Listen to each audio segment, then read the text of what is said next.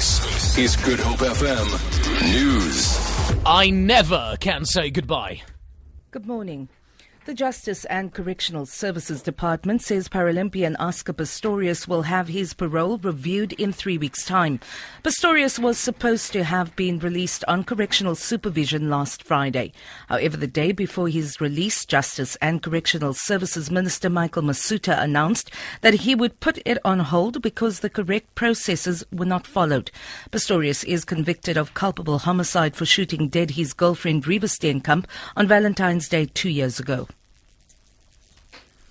Archbishop Emeritus Desmond Tutu's daughter Mpho says her father is responding well to treatment in a Cape Town hospital and could be discharged within a week. Tutu was readmitted last Monday for an inflammation unrelated to his prostate cancer treatment. He's been put on an intensive 2-week course of antibiotics. This is the third time in recent months that the 83-year-old cleric has been receiving medical treatment in hospital.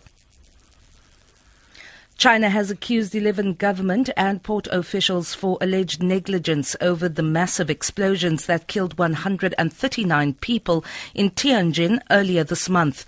12 company executives have now been formally detained, mostly from Ruhai International Logistics, which owned the warehouse that blew up. The chemical explosions earlier this month sent a huge fireball into the sky and destroyed hundreds of homes.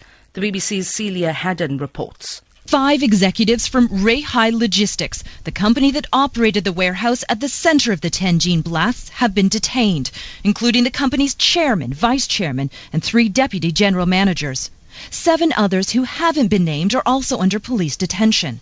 The owners of the logistics company are thought to have used personal connections to illegally obtain licenses, allowing them to store hazardous chemicals too close to a residential area. The Chinese state media reported earlier that Ruhai Logistics operated for more than a year without any of the necessary permits.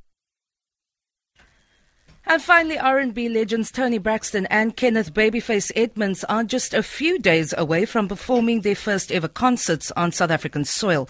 The duo will make their first stop of a 3-city tour in South Africa at Durban's Moses Mabhida Stadium on Sunday.